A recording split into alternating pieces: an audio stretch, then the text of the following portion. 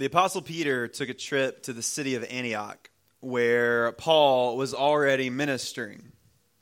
And when Peter got to Antioch, it was a really incredible picture.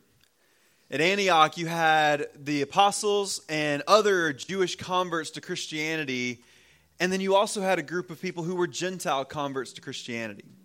And these two groups of people who were so different and came from such varied backgrounds came together and they were worshiping together. They were caring for each other. They were spending time together. And they were even eating together, which was a really big deal for these two cultures. And Peter was right there in the midst of it. Peter was eating with the Gentile Christians. He had abandoned the dietary laws and regulations that were part of that old Jewish lifestyle that he was saved out of. And everything was good until some men from the church at Jerusalem also came to visit Antioch.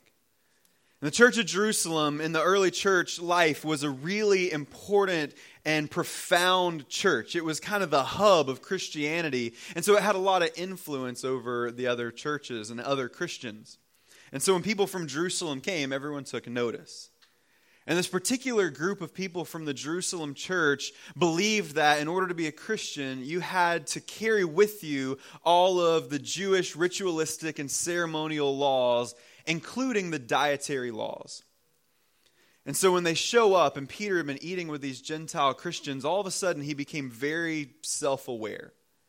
He realized that the people who came from Jerusalem probably weren't going to approve of the fact that he was eating with Gentile Christians like a Gentile Christian. And so the freedom that Peter had to do this and spend time with these Christians, he gave up. And in Galatians 2, Paul says that he withdrew from the Gentile Christians and started eating only with the Jewish Christians. And it didn't just stop with Peter, because Peter was a big deal. And when the other Jewish Christians saw that Peter was doing this, they also withdrew away from the Gentile Christians and started eating only with the Jewish Christians. And even Barnabas, even one of Paul's closest traveling companions and ministry friends, someone that is called the encourager, withdrew from the Gentile Christians and started eating only with the Jewish Christians. And all of a sudden, a divide had formed in the life of the church at Antioch, where there was supposed to be no divide at all. Peter was free. He knew that his faith in Jesus Christ had set him free and brought him into a new relationship with God, and it was an incredible, beautiful thing. And yet he chose, in this moment, instead of remaining free and living as Christ had called him to live, to take that freedom and use it for his own selfish gain so that these men from Jerusalem would think he's authentic, so that they would think he's the real deal, so that they wouldn't think anything negative about him. He was willing to take that freedom and misuse it, and the repercussions from that were intense. Paul tells this story in Galatians 2. And it ends with Paul getting in Peter's face in the middle of all that's going on and correcting Peter in front of all of the people. But Paul tells that story in Galatians 2 because the same thing that happened at Antioch was now happening in the city of Galatia. These people were coming in and trying to take the freedom away from the church at Galatia and say, no, it's not enough to just have Jesus. You have to have Jesus plus the circumcision and plus the dietary laws. You have to have more. And Paul is warning the people through this story. It happened here. A divide happened at Antioch, and I had to step in because of how damaging it was. And if you're not careful, it's going to happen here as well. Paul was very concerned that they were going to give up their freedom in Christ and exchange it for something inferior. Last week we started looking at this passage in Galatians chapter 5, and we're going to go all the way through the chapter over the next several weeks. But these first 2 weeks are an introduction to freedom because it's something that we don't talk about probably as much as we should in the Christian world. And last week we began by looking at freedom conceptually, at the idea of freedom and what freedom is when it comes to our freedom in Christ. And we saw that freedom for those of us who have put our faith in Christ is free. That it's of no charge to us, that it doesn't cost us anything, that Jesus paid that debt in full so that we could be free. But we also saw that it's very easy to forget. That freedom is something that, because it can be such a vague idea in our minds, that we often forget that we're free. And we trade our freedom in, just like Peter, for something inferior and something that keeps us from walking with Christ the way that we should. But ultimately, we saw that freedom is precious, and that there is nothing that we have as Christians more valuable than the freedom that Christ gave us, because it not only changes who we are, it changes how we live, and it changes our eternity. It's an incredibly important aspect of our walk with Jesus, and something that should be protected, something that should be defended, something that we should hold deeply close to our hearts. Today we're going to move in a little more of a practical direction. And we're going to look at freedom not simply as an idea to be admired, but as an actual gift that God gives us that's meant to be utilized in our lives, that's meant to be put to work, and it's meant to be used well. And so we're going to look at Galatians chapter 5, verse 13 through 15. Paul said this: "For you are called to freedom, brothers and sisters. Only do not use your freedom as an opportunity for the flesh, but through love serve one another. For the whole law is fulfilled in one word: you shall love your neighbor as yourself. But if you bite and devour one another, watch out that you are not consumed by one another." May God add his blessing and his favor to the reading of his word. Thanks be to God for his word. Father, speak to us this morning. Remind us not only of how valuable our freedom is, but how important it is that we use it well for your glory and the good of our neighbors.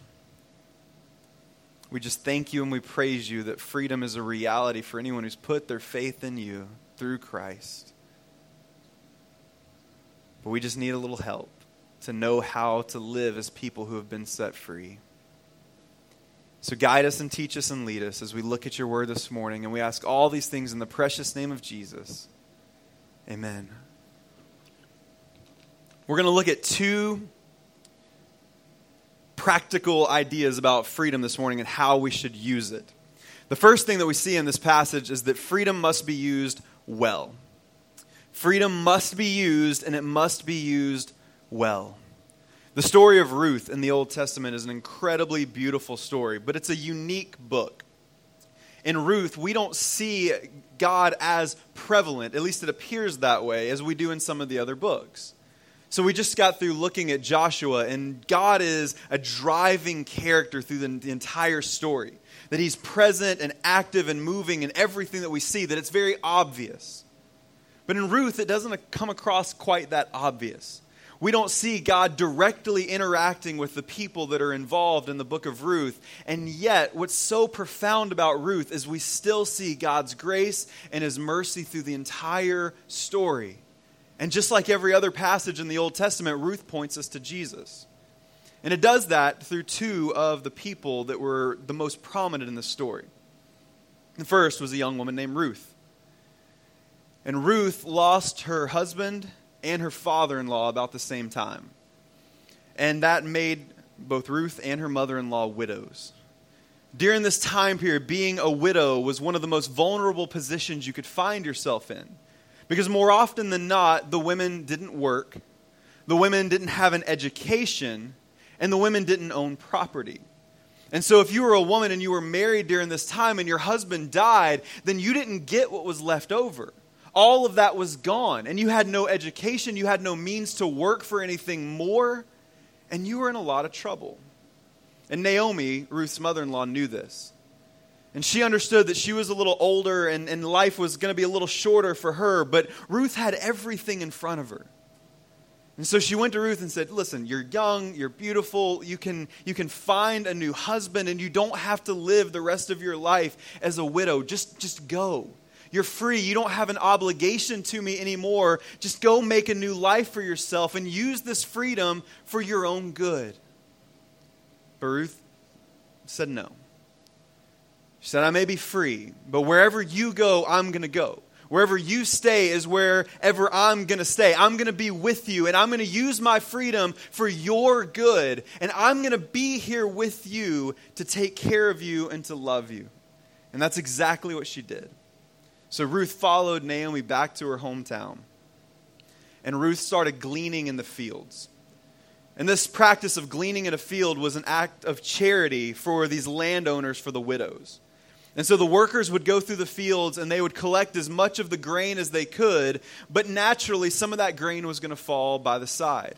It would fall off their carts. They would miss some of it and not pluck it from the ground. And so in a way to take care of widows, they would allow the widows to come into these fields and they would collect the grain that was left over, and they were able to use that to make bread and to make food.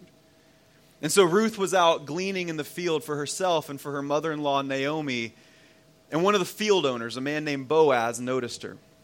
And he pulled one of the workers aside and he said, "Who is this woman out gleaning in the field?" And the worker told him the story of how Ruth followed her mother-in-law Naomi and was taking care of her mother-in-law and was using her freedom for the good of her family. And Boaz was struck by that. And he calls Ruth in and he feeds her this incredible meal where she's able to eat more than she possibly could and have some left over. And he says, "Don't worry about these other fields. You just glean from my field and I'll make sure that you and your mother-in-law have everything that you need." And so she leaves and he pulls a worker aside. He says, "Listen, I want you to leave extra. I want you to make sure that enough falls off your cart to where Ruth and her mother-in-law have more than they could ever need." It's a picture of grace. But there's a really important part of that story. Because if Ruth would have gone out into the field and realized that so much more grain had been left over, and if she would have admired it and thought it was incredible, that would be a good thing. But if she looked at all the grain and said, "Isn't that nice?" and then walked away, that act of grace and mercy would have no real meaning in her life. The fact that it belonged to her had no benefit to her until she picked up the grain. And we see that as a constant theme throughout Scripture.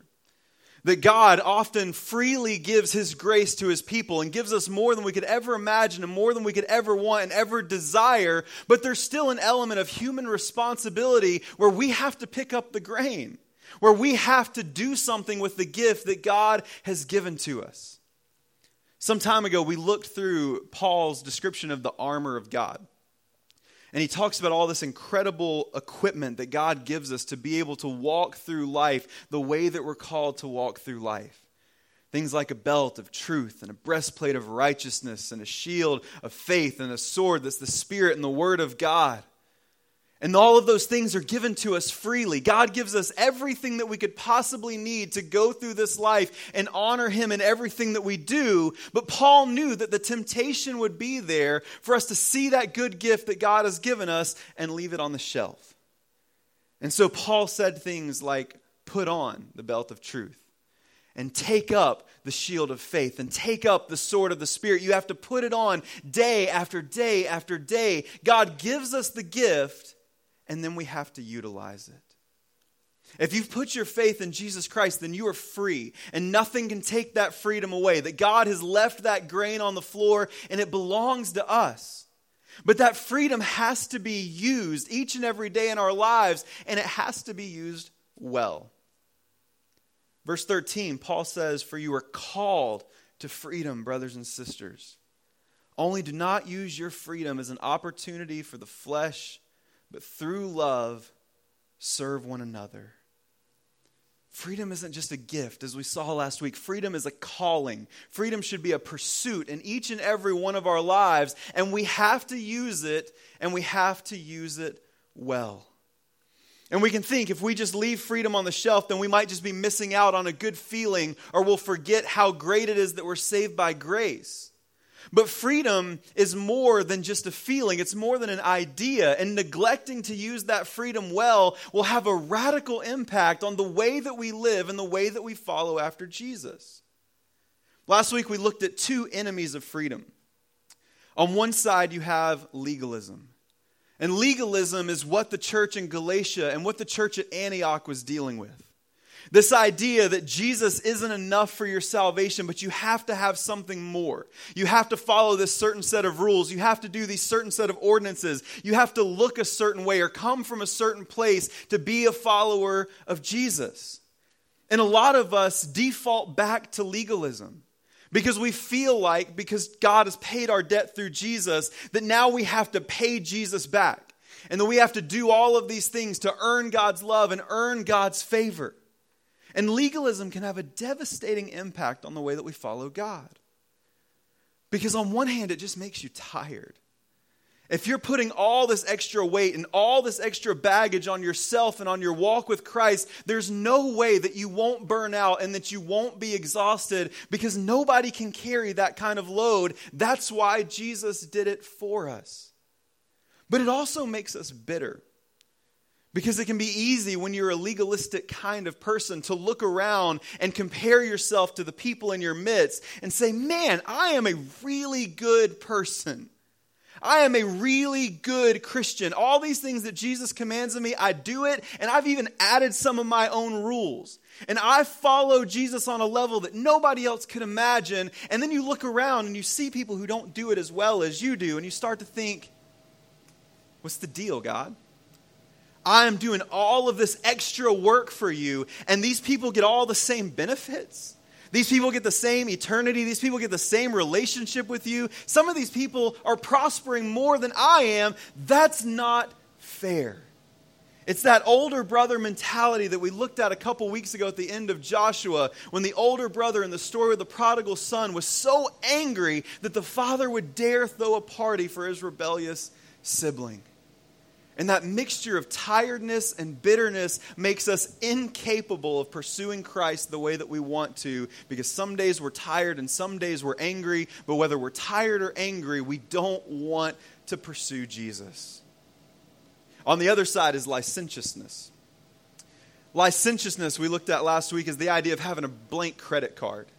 That because of God's grace and because of God's mercy, all of our sins have been wiped away, and there's no condemnation for our sins, so we can do whatever we want. We don't have to answer to God. We don't have to answer to anybody. And so we can sin as freely as we want. We don't have to spend time with Christ. We don't have to love other people. We can be as self-absorbed and self-focused as we desire, and it's all good. But just like legalism takes a toll, so does licentiousness. Because on one hand, licentiousness gives us this false idea of independence. That we don't need God because He's done this one-time act of salvation and set us free. And so now we don't have anything to worry about. But then what happens, as we saw with the story of the prodigal son who lived in licentiousness, as you live that way and as things go along, you realize that you're not as independent as you think you are. And if you've been saved by the grace and mercy of God, then the Holy Spirit lives within you. And He is a counselor and He is a comforter, but He is also a convictor. And He reminds us when we're not following Christ the way that we should. And when we're running in independence and trying to run away from God, that conviction can slowly start to turn into our minds into condemnation. And those enemies of guilt and shame that Jesus died to forgive us from start to creep back in and grab us by the neck and pull us backwards away from our walk with Christ. And so just like legalism keeps us from Jesus, so does this licentiousness. Because we might not be tired and bitter, but now we're beaten down and guilty and full of shame. And it keeps us from pursuing Jesus the way that we should. When we fail to put our freedom into practice, we start doing Christianity the hard way. Not that Christianity is ever easy. Not that following Jesus is ever easy, but we add so much more weight and so much more difficulty to something that is supposed to be a joyful endeavor in our life of chasing after Christ. Paul used that language of running well.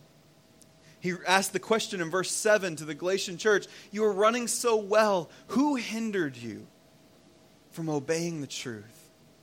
And Jesus has given us this way through His grace and mercy to chase after Him. That there is no condemnation for those who are in Christ Jesus. That we can come boldly before the throne of grace, and yet we neglect that and put all of these hurdles and all of these roadblocks in our way. And what we find is that it is much more difficult to follow Jesus if on one side we feel like we have to clean everything up before we come to Him, or on the other side, we feel like we're too dirty to enter into His presence. And in the life of a Christian, neither one of those things is ever true. You don't have to clean yourself up to come into the presence of God. As followers of Jesus, we come into his presence and then he does the work. He cleans us up. He shapes us, and every day of our life, as we draw closer to him, he makes us more and more like him. There's no point in your life where you're ever too dirty or ever too sinful to come into the presence of God, because what Jesus did on the cross is far greater than anything you can do in your daily life. And so we don't have those restrictions. But when we substitute our freedom for legalism or licentiousness, we start to really feel that way. We were called to freedom, and so we have to daily choose to live in it. And that means that we have to remember. To fight legalism, we have to remember that Jesus has paid your debt. That you don't owe God anything more because your debt has been paid in full. And so you don't have to pay Jesus anything back because he gave you that gift of grace freely on your behalf and paid it in full. The only thing that we owe back to God is our freedom and our worship. And we don't do that out of obligation, but we do it out of love and out of thanksgiving. And so we have to remember that when Christ died on the cross, that offering to sin and to death and ultimately to God is a once and for all offering. That Jesus died once and for all to take the sins of those who put their faith in him in and on himself once and for all. That Jesus took your debt on his shoulders once and for all, and nothing more has to be paid. And so you don't have to resort back to that legalism that holds us in captivity. To fight against licentiousness, we have to remember the cost that Jesus paid to set us free. The cost that Jesus took on himself to forgive us of our sins. Because it's so easy to start to look around at the sins that take over our lives and think, you know what? That was pretty good. You know what? I enjoyed that. You know what? That life might have been better when I was living this way and not living for Christ. And those sins can become very appealing and sometimes even very beautiful. But when we remember what Jesus paid to deliver us from those sins, the fact that Jesus was beaten and mocked and humiliated and stripped naked and put on a cross and suffered and died in one of the most horrific ways possible, that reminds us how ugly and awful our sin really is. And so when we start to fall back into that licentiousness thinking, I'm saved by grace so it doesn't matter what I do, sin was so dangerous and so polluting in our lives that God became man and took on our sin on his body and died and was buried so that we didn't have to surrender to it anymore. We have to remember, freedom is not a distant idea, but it's a present reality in the life of anyone who's put their faith in Christ. And it's a gift for followers of Jesus that we're called to put into practice daily. Jesus died to give you freedom. Please don't leave it for a cheap substitute. If you're in Christ, remember the cost of your freedom.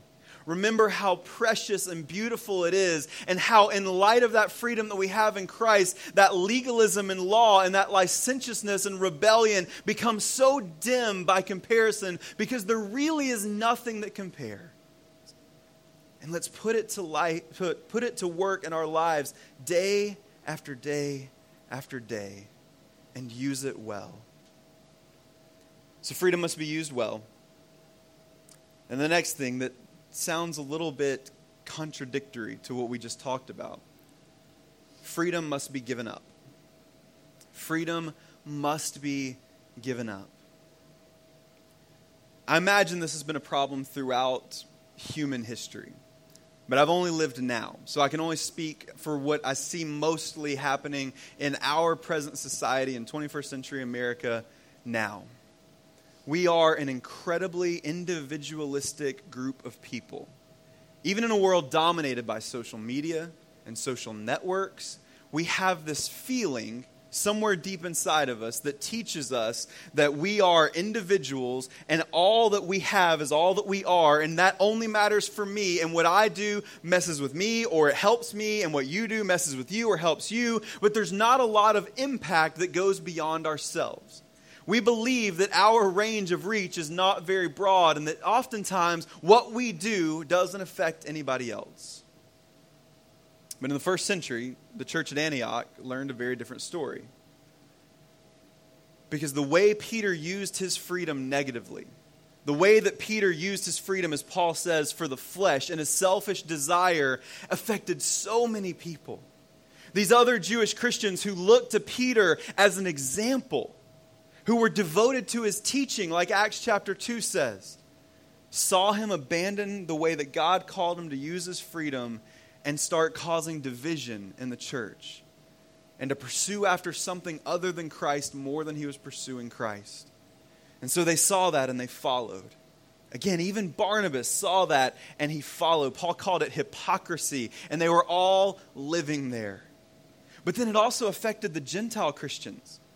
They didn't have those dietary laws.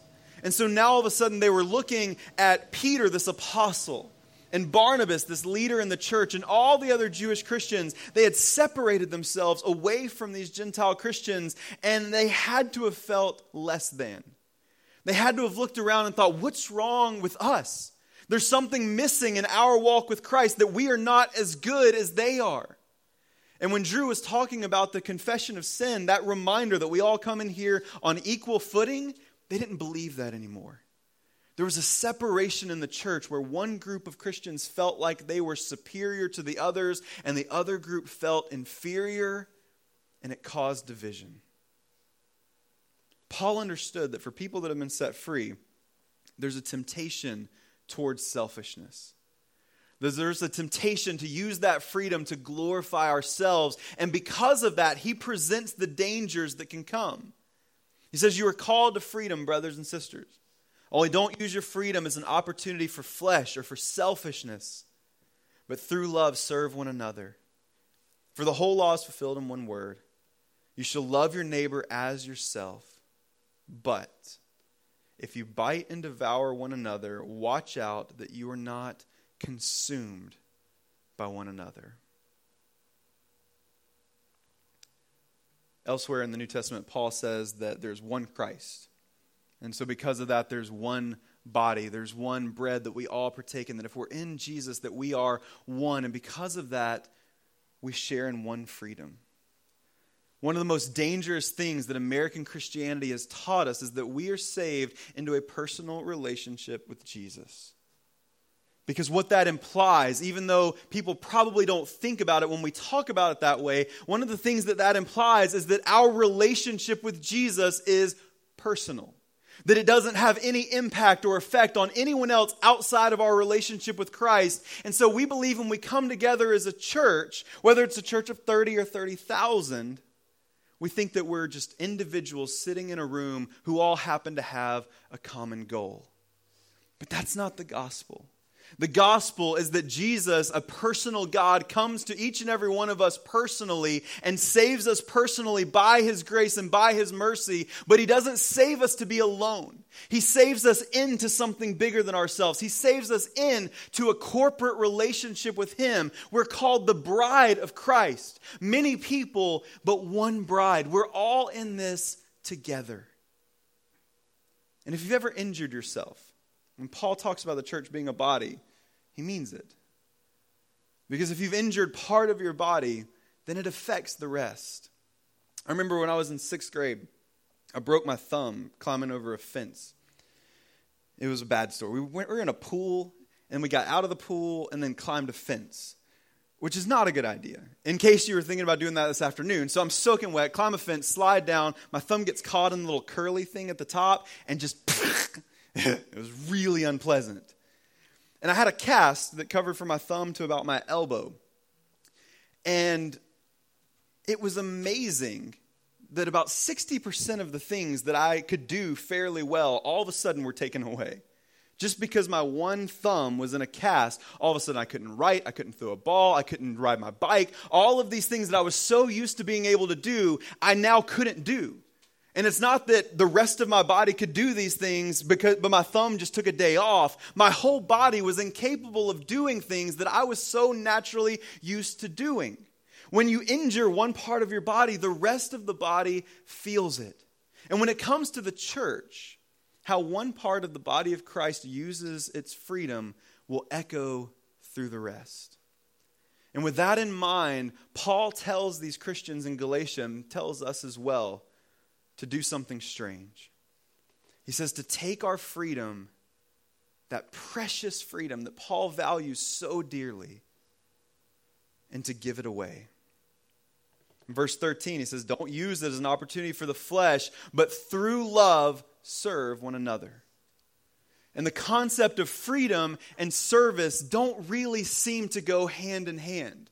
To think about freedom, I think about the fact that I don't have to serve anybody, that I don't have to pay attention to anybody, that all I have to worry about is me and my freedom. But Paul is calling us to do what Ruth did. To say, I may be free, but I'm going to take that freedom and I'm going to use it for the good of others. And what Paul is calling us to do here is one of the most Christ-like things that any human being could ever do. Because that's exactly what Jesus did. John says that in the beginning, the Word was with God and the Word was God. That Jesus was present in the beginning and that He is God. He says that all things were created. Paul says all things were created through Him and by Him and for Him. That Jesus is the God that we worship. And as God, as an all-powerful creator God, Jesus has for all of eternity had a level of freedom that we could never imagine. Because with that kind of freedom, being the creator of it all, with that kind of power comes a freedom that we could never even fathom. And yet Paul says that even though he was equal to God, even though he was in the very nature God, he didn't count equality with God something to be grasped. Even though he was completely and totally and wholly free, Jesus took that freedom and gave it down, humbling himself, emptying himself, taking the form of a servant, becoming obedient even to the point of death, even death on the cross. Jesus took all of the freedom and the privilege that comes with being the God who created the universe, and he left it behind and took the form of a servant to come and to serve us, to come and to bring salvation into the world by offering his freedom for ours. We exercise our freedom by giving it up to serve our brothers and sisters in Christ. Paul says here that we basically trade one law for another, a broken and weak law for a perfect law, because he says the whole law that we're called to follow is fulfilled in one word. You shall love your neighbor as yourselves. The freedom that Christ gives us sets us free to joyfully serve one another, to love our neighbors as ourselves, and to care for those who are in our presence. And if we view ourselves as individuals, with individual, untouchable freedom, the church is a place that is ripe for division. If we come into the church, whether it's here at Redeeming Grace or any other church, or in just any time that we come together with other Christians, if we come into that thinking that my individual rights and individual freedoms are off limits and nobody can touch them, what starts to happen, and I've seen it happen, is little factions begin to arise in the church. Like the Gentile Christians and the Jewish Christians. Like the men from James that came in and wanted their way to be the way. And they started leading people in, and the church was broken, and the church was divided, and the church was split, and the church could no longer be the church until that was corrected. But if we see ourselves as a family, if we see ourselves as the bride of Christ, if we see ourselves as a body, and we spend our time loving one another as Christ loves us, and laying down our pride, laying down our rights, and laying down our freedoms for one another, it's a beautiful thing. And it's something unlike anything else in the world could ever offer to anyone. We are called to be free. And that means that we are free to love our neighbors as ourselves. That we're free to love and to serve the people that God has placed in our lives. And as we do that, know that those other Christians in our lives are free to love and to serve us and to love and serve other people as well. And it's incredible. But that means that we have to look for opportunities to serve one another. That means that it's my job, not as a pastor, but as a Christian, to look at the people in my life, to look at my brothers and sisters in Christ and say, how can I love you? How can I serve you? How can I take my freedom that God has given me and lay it down in order to do good for you? That means it's my responsibility as a Christian to pay attention, to know the people that I'm around, to know the people in my church, and to be aware when they're hurting, to be aware when they're in need, to be aware when I can love them by serving them. And that's the call for each and every one of us, that we have to start by loving one another, and then we have to let that love translate into service, just like Jesus did for us. If Peter's misuse of freedom impacted that church in such an incredible way, imagine the impact it could have if we, as members of this church, decided to use our freedom well by giving it up for others. And I think we do that well. I know we're small, and I know it's an intimate kind of thing, but I feel like we do that well. But there's no limit on how well we can do that. There is never a good enough when it comes to loving and serving one another. Our example is Christ, and we can never outgive, we can never outlove, we can never outserve Jesus. And so what do you think could happen if all of us carried that mentality, that I'm going to take my freedom daily and lay it down for my brothers and sisters in Christ and love them and serve them? It would be amazing. But this isn't just for inside the church. This call to love and service isn't just for Christians to give to other Christians, but we're called to have the same heart for those who are outside of the church. In 1 Corinthians 9:19, Paul begins by saying, "For though I am free from all, I've made myself a servant to all that I might win more of them. To the Jews I became a Jew in order to win the Jews. To those under the law, I became as one under the law, though not being myself under the law, that I might win those under the law. To those outside the law, I became as one outside the law, not being outside the law of God, but under the law of Christ, that I might win those outside the law. To the weak, I became weak, that I might win the weak. I become all things to all people, that by all means I might save some. And I do it for the sake of the gospel, that I may share with them in its blessing." Paul understood Christian freedom maybe better than anyone else who's ever lived. Paul valued his Christian freedom so deeply, even to the point that we saw last week, that he said when somebody's coming in to take the freedom away from followers of Christ, he wishes that they would harm themselves instead of doing what they were doing. That's how much Paul loved freedom. And yet Paul was willing to lay it all down for the chance to see somebody come to faith in Christ. He said, if there's a Jewish person in my midst and they need the grace and mercy of Jesus, then I'll become like them. If they're eating at a table and they're eating with the dietary laws, then sure, I'll follow those dietary laws so I can sit at that table and tell them about Jesus. If there's somebody around me who's a Gentile who needs the grace and mercy of God, then I'm going to go to them like a Gentile. I'm not going to go to them with the dietary laws. I'm not going to go to them as somebody who's under the law, but I'm going to go to them like they are. I'm not going to sin. I'm going to be under the law of Christ, but I'm going to do whatever it takes to reach them with the gospel. And then maybe the most profound thing he says is, to the weak, I became weak. Paul was a strong man.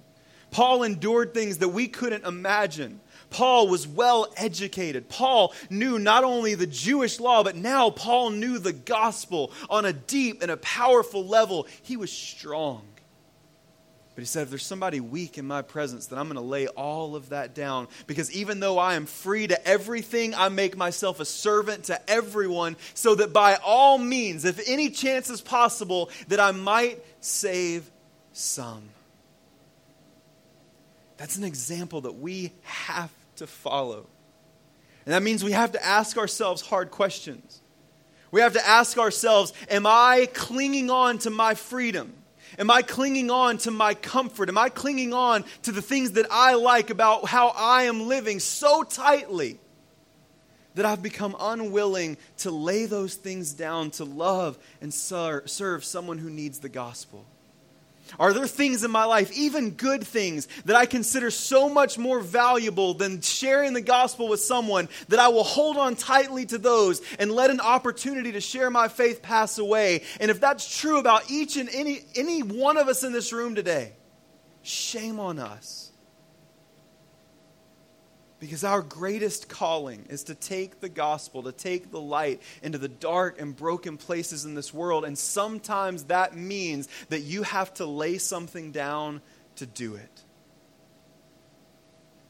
There's no greater way to share Christ with someone than to show them.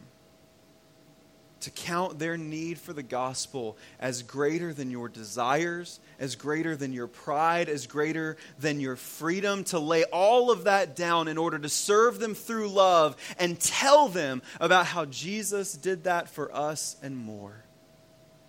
It's an important part of our walk with Christ that we tell people about our faith. It's much more important and much more effective that we both tell people about the grace and mercy of Jesus and then show them. That we're able to say, this is what Christ did for me, that he gave himself up and became a servant and died on the cross to bring me freedom, that he gave up his freedom so that I could have mine. And now let me show you what that looks like, because I've been set free, but for your sake, I'm laying all of that behind to love you and serve you, whatever that means, so that you can hear the gospel and so that you can experience the gospel as well. You have been given freedom if you're a follower of Christ so that you can lay it down.